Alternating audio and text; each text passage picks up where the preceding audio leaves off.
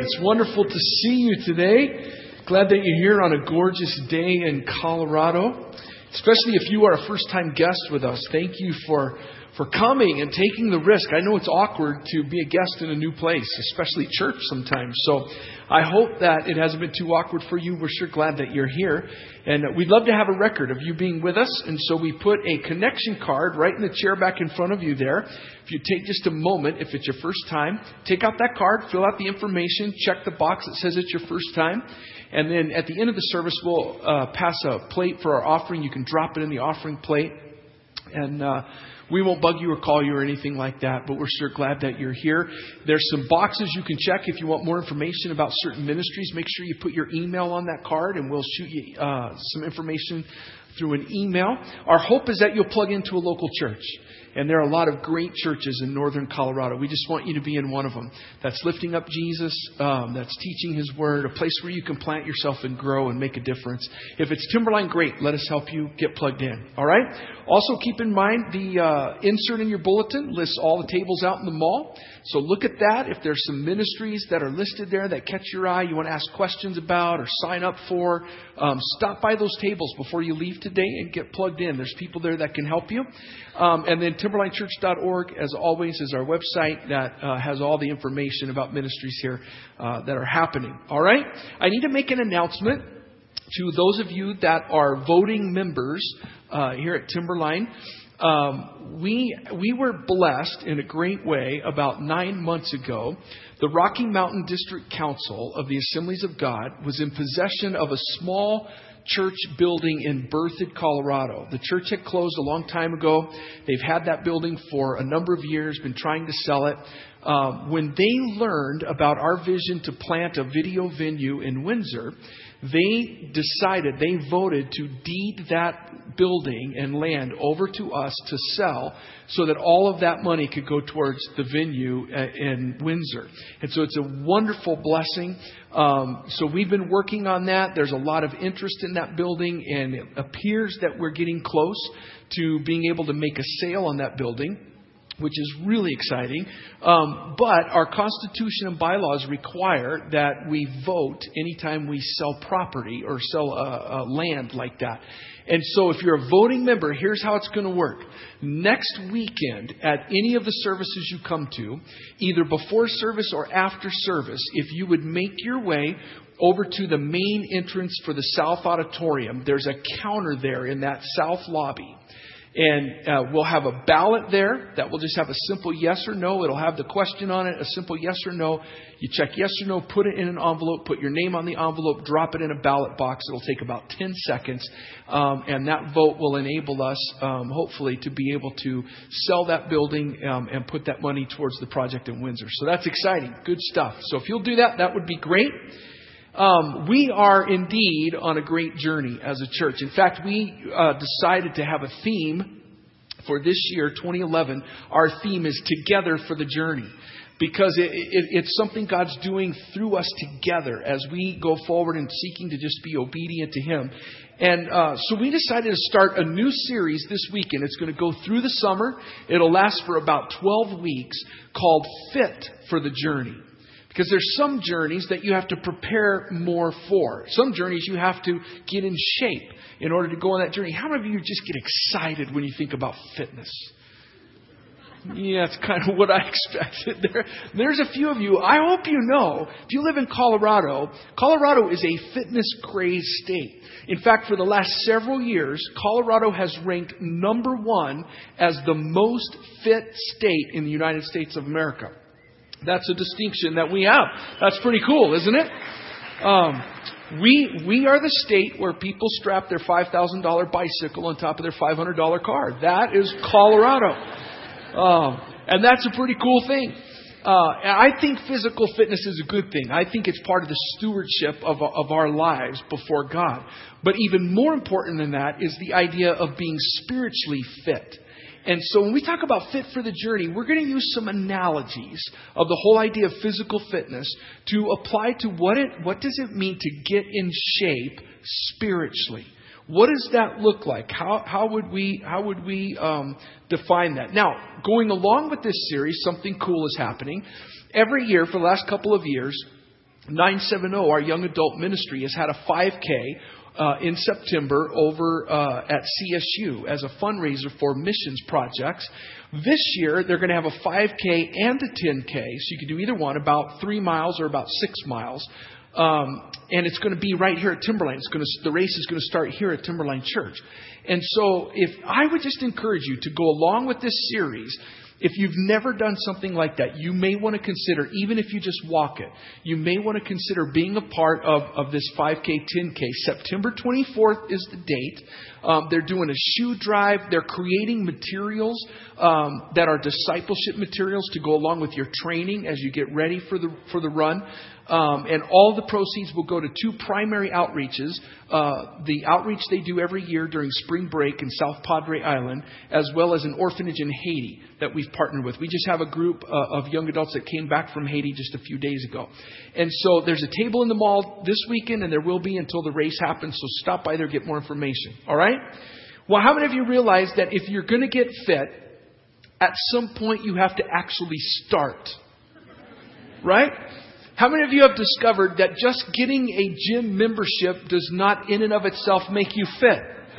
How many of you are like me and you have basically donated lots of money to health clubs, so other people can work out, right? You're the best customer because you don't take up any machines, but you pay them every month so that other people can work out. If you're going to get fit physically, you have to actually get started. And the same thing is true spiritually. If we're going to be in shape spiritually, there is a beginning point. Now, if you were to go tomorrow into a gym and hire a personal trainer and say to that trainer, I want you to train me, what do you suppose one of their first questions might be? What do you want to accomplish? Right? What are your goals? What is it you want to do? What do you want out of this? Are you training for an event like a 10K or a marathon? Are you rehabbing an injury? Are you trying to lose weight? Are you trying to get your triglycerides and cholesterol down? Are you wanting to be lean? Are you wanting to build up big, massive muscles and be a bodybuilder? Whatever. That's an important question because they're going to craft your plan, your program based on what your goals are. All right. And so if you want to be lean and in shape, you're probably going to do lighter weights, but more reps. If you want to be cut and ripped and big like Pastor Jeff, then you're probably going to do heavier weights and less reps. All right. They're going to craft it based on what your goals are. Okay. That's an important question. And the same is true when it comes to our spiritual fitness. So if you're taking notes, jot this down on your bulletin. The starting point is you must begin with the end in mind. All right? Getting started begins with the end in mind. What is the goal? Where are we headed? If we talk about being spiritually fit, what does it look like? All right? Well, let me read to you something that Paul wrote. He wrote it to a church in a place called Ephesus. And in this letter, he included a prayer. And I love that he wrote down the prayer and sent it to them. Here's what he prayed. Look at Ephesians chapter 3, verse 14. It'll be on the screen. For this reason, I kneel before the Father, from whom his whole family in heaven and on earth derives its name.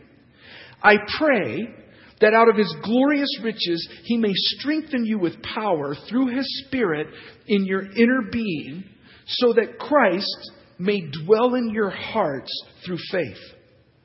And I pray that you, being rooted and established in love, may have power, together with all the saints, to grasp how wide and long and high and deep is the love of Christ. And to know this love that surpasses knowledge. Now notice this last line.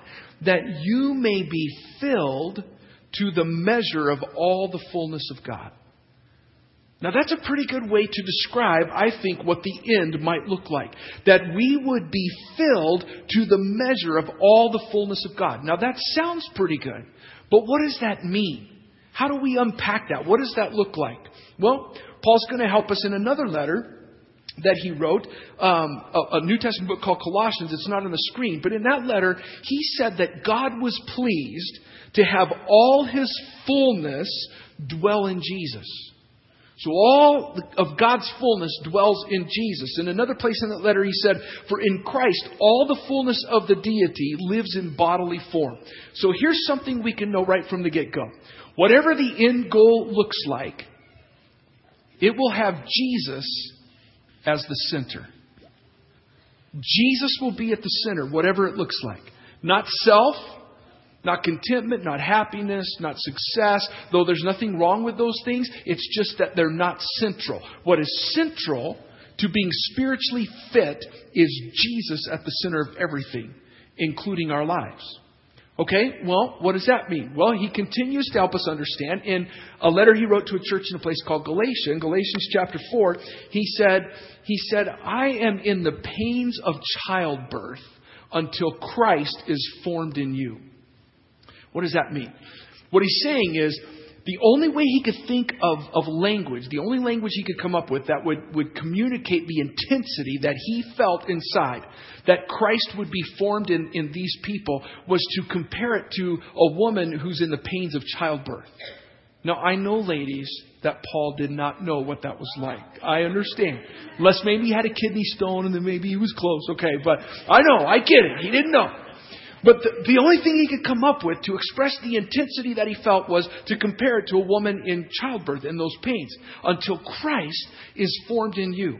In his letter to the church in Rome, he said, those God foreknew, he predestined to be conformed to the image, to the likeness of Jesus. So we have these two words. We have the word formed and we have the word conformed. Jesus at the center, and then formed and conformed to the likeness of Jesus. Those two words come from one Greek word, and the root Greek word is the word morphoo, and what it means is to shape something into a durable likeness. All right, so here's the end in mind. Here's where we're headed. Jesus at the center, and an ongoing process in our lives where our lives are being formed and shaped into a lasting likeness of Jesus. That's the end. An ongoing process where our lives are being formed and shaped into a lasting likeness of Jesus. So, if Jesus is at the center, then one of the starting points is we need to know who Jesus is. We need to know Him. We need to know about Him. He needs to be our greatest pursuit. We need to know what He taught and how He lived and what He stood for and what He valued. If He's the center and our lives are to be becoming more and more like Him, we need to know who Jesus is. So we begin this pursuit of studying who Jesus is and knowing Him personally. Then we ask the question, what are the things that move me in the direction of becoming more like Jesus? And what are the things that move me away from becoming more like Jesus? How do I arrange my life around the things that are going to move me in the direction of becoming more like Jesus? And this series, over the next 12 weeks, we're going to unpack some of those things. Next weekend, Pastor Derry will be here to continue this, and we'll begin unpacking some of these things that we're talking about. Now, so we begin with the end in mind. That's where it starts. A couple of weeks ago, at the gym where I go to work out, I went in to see the guy who's my friend who owns it and who is a trainer there, because I was having issues. I was having these pains. I was getting shin splints when I would run, and my knee hurt, my low back hurt, and he said, "You're old." And I said, "That can't be it, so keep looking." Not really. He didn't say I was old. He put me on his table and he began to do all these tests and test these muscles and all this stuff. Long story short, about 25 years ago, I injured my right knee, had 2 surgeries on my right knee. Never fully correctly rehabilitated that knee. So for 25 years, unconsciously, without realizing it, my body was compensating for this pain in my right leg. And so the way I would even just stand began to shift. The way I would walk shifted. The way I ran especially shifted. And so certain muscles were making up for other muscles on this leg because it was really uncomfortable to do it right. What happened then, over 25 years, certain muscles began to just atrophy because I wasn't using them, because I was compensating, and it put everything out of balance and created all these problems. So he said, "Let me look at your shoes, because the way you plant your foot is incorrect. Let me look at your shoes." So he takes my sweaty, stinky gym shoe, God bless him, and he opens it up and he says, "This is a wide shoe." And I said, "Yeah, I have a fat foot." And he says, he looks at my foot and he says, "Well, your foot's not that fat." I said, "I know, but if I don't get a wide shoe, it's not comfortable. This is the only shoe that's comfortable for me." He said, "Okay, think about this for a minute. Your foot is functioning in a dysfunctional way. It's not planting right. It's not working right. So if you get a shoe that's comfortable for that foot, what do you suppose is happening? That shoe is actually making it worse. It's making it easier for your foot to function inappropriately. What you need is a shoe that's going to help you plant your foot correctly, and that's going to be uncomfortable. And you need these exercises to begin to work these muscles that have atrophied over the years. That's going to be uncomfortable in order to get them working again. All right? So now here's the point. The little anatomy lesson was free. Medical advice. There you go. All right, here's the point of it all. The point is, if you're taking notes, if you want to be fit, physically or spiritually, you have to embrace the blessing of discomfort. You have to embrace the blessing of discomfort. Now, it doesn't even sound like those two words should be in the same sentence. Blessing and discomfort. They don't seem to go together, especially in the world in which we live. I don't know about you, but I love to be comfortable. All right? In our world, you can become very wealthy by inventing things that help people become more comfortable. Did you know now that if you're a married couple and you sleep in the same bed with your spouse, which hopefully you do, that's a different sermon on how to make marriage good. All right, but you're sleeping in the same bed. Did you know that you don't even have to have the same mattress?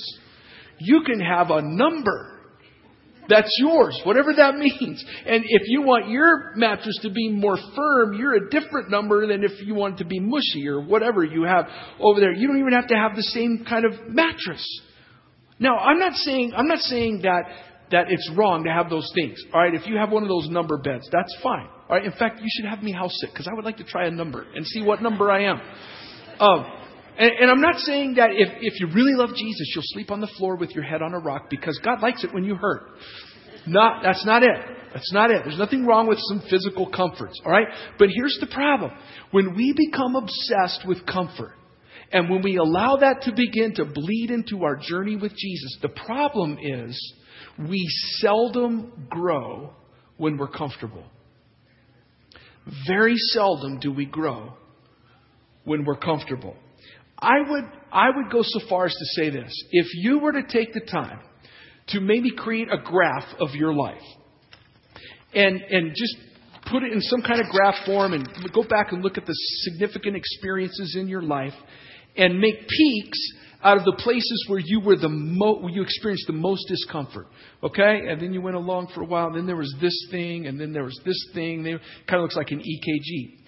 Only you have heart problems because those are too close together. But anyway, all right? If you were to make that graph and these peaks represented when you experienced the most discomfort in your life, here's what I found to be true of my life. The times of my greatest growth have been these places right here. They've been times of peak. Whatever the cause of that discomfort, these have been the times of the greatest growth in my life. All right? I heard someone say once, God never wastes a pain. It doesn't mean He brought it, but He won't waste it if you allow Him to. If you will embrace the blessing of discomfort, God can use these times in your life to grow things in you that He can't grow in you any other way. All right? Now, I would suggest to you that there are two kinds of discomfort. There is the discomfort that we choose, and there is the discomfort that chooses us. Okay? Let me give you an example of the discomfort that we choose. Paul writes in 1 Corinthians chapter 9. You can follow along the screen. Listen to how he says this. He says, "Do you not know that in a race all the runners run, but only one gets the prize? Run in such a way as to get the prize. Everyone who competes in the games goes into strict training. They do it to get a crown that will not last, but we do it to get a crown that will last forever. Therefore, I do not run like a man running aimlessly. I do not fight like a man beating the air." Listen to his language. "No, I beat my body and make it my slave, so that after I have preached to others, I myself will not be disqualified for the prize." What's he talking about? He's talking about discipline. And we just need to understand something. Getting fit will always require discipline, physically or spiritually. I don't care what the infomercial says. You can't take a pill and become physically fit. It requires discipline. Discipline is a way that we choose discomfort for something greater. Okay? And spiritual disciplines are an example of that, which we'll talk more about over the course of this series. But here's what I mean. When I choose to fast a meal, to not eat a meal that will satisfy a physical desire that I have, in order to instead pursue God, to seek Him, when I choose that discomfort, I put myself in an environment where God can grow me in ways that He can't if I just choose to be comfortable. When I choose the discomfort of silence, where I turn all the noise off, and for me that usually requires the discipline of solitude. And you shut off everything, the email and the music and the voices, and you're alone, and it's uncomfortable, and it's just you, and it's God. I'm putting myself in an environment where God can work some things into my life, grow me, make me more like Him. That is much more difficult to do when you choose comfort. All right? And so there's the discomfort that we choose. And keep in mind, spiritual disciplines are not an end in and of themselves. They are a means to an end. Okay? Spiritual disciplines are not so that God will like us better if we just pray more and if we fast more, and God, we like earn, frequent travel miles or something that we can cash in when we have a big need. Okay, God, I've got 500 fasting miles. I need, money. It doesn't work like that. Okay? They're a means to an end, and the end is that we become more like Jesus. We can't make ourselves more like Jesus, but we can put ourselves in environments where God's Spirit and the truth of His Word can shape us to be more like Him. And that's what choosing discomfort does. Now, what about the discomfort that chooses us? We've all experienced that. This isn't on the screen, but here's what James says about that discomfort. He says, "Consider it pure joy whenever you face trials of many kinds, because you know that the testing of your faith develops perseverance.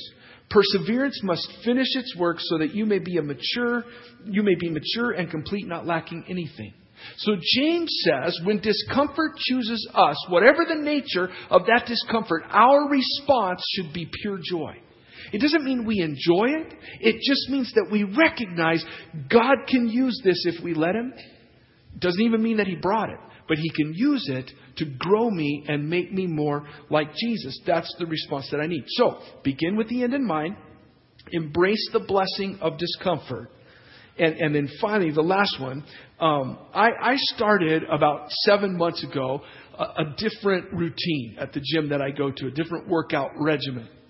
And it's about 4 or 5 days a week, early in the morning, working out for an hour. The greatest key to me sticking with this has been at 5 o'clock in the morning when my alarm goes off. What keeps me from shutting it off, rolling over and going back to sleep is that I know Pastor Dick Foth is going to be at the gym expecting me to show up. And no matter how great you think Pastor Dick Foth is, what gets him out of bed is he knows I'm going to be there expecting him to show up. All right? There's something about that. And when we get to the gym and we say, I'll say, let's do 2 laps around the gym. He'll say, let's do 3. And so we do 3. And when he says, let's do 25 crunches, I say, let's do 30. And we do 30. The point is this, whether it's physical fitness or whether it's spiritual fitness, don't do it alone. That's the next part in your outline. Don't do it alone. All right? It's even more true when it comes to spiritual fitness that we don't do it alone. Listen to what the author of Hebrews said. Hebrews chapter 10 and verse 24. He said, "And let us consider how we may spur one another on toward love and good deeds. Let us not give up meeting together as some are in the habit of doing, but let us encourage one another. And all the more as you see the day approaching." That's why the theme for this year is together for the journey, because alone for the journey doesn't work. And it doesn't work because God never intended for it to be that way. One of my responsibilities here is to give oversight to our Wednesday night ministry that we have. We're on a break right now. We break for the summer and we'll kick up again in September. But we have an adult service in here on Wednesday nights. And I would say that the most growth I've experienced in studying Scripture in my life has been in the last year and a half, where I study Scripture with Pastor Dick Foth and Pastor Brent Cunningham. We study together and then we teach it together on Wednesday nights. We do this team thing, sitting around a table, teaching it. I have learned more doing it that way than I ever would learn with just my Bible and my computer and different books. Though you can learn that way, I learn more doing it together in the context of community. Because that's how God designed us. And some of you may be here and you're like one of those lone wolf kind of guys. You just do it yourself. You're not into people. All right?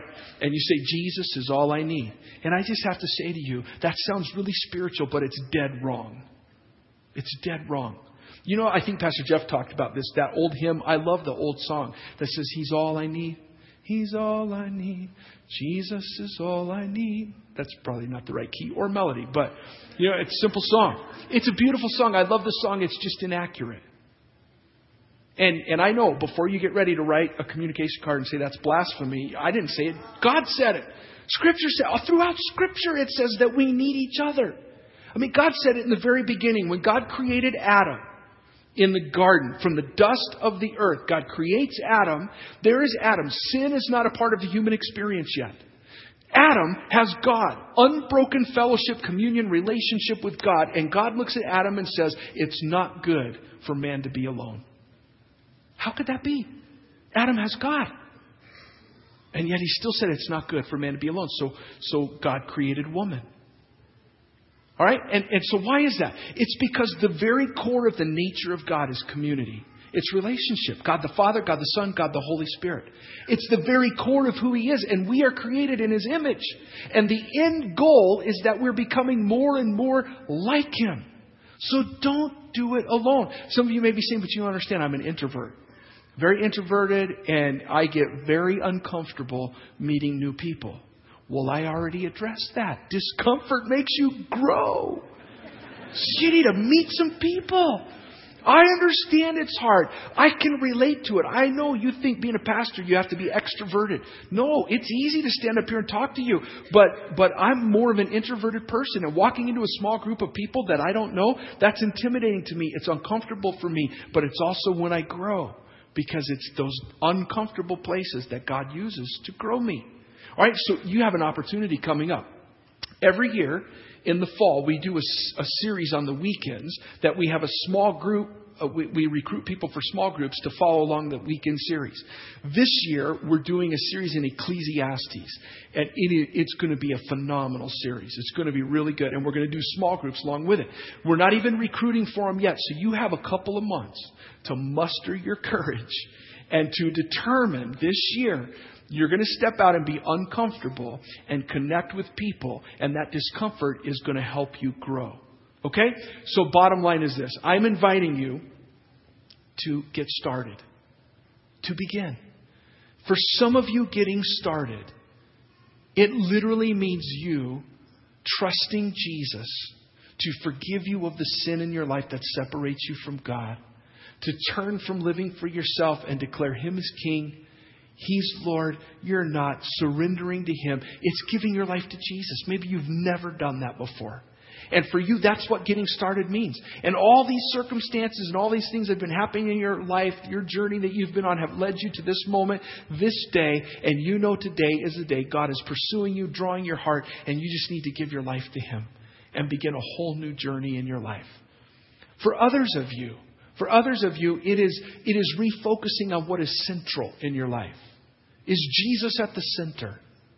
For some of you, you kind of got that out of whack. For some of you, maybe it has more to do with arranging your life around those things that are going to move you in the direction of becoming more like Him. And getting rid of some things that are moving you in the opposite direction.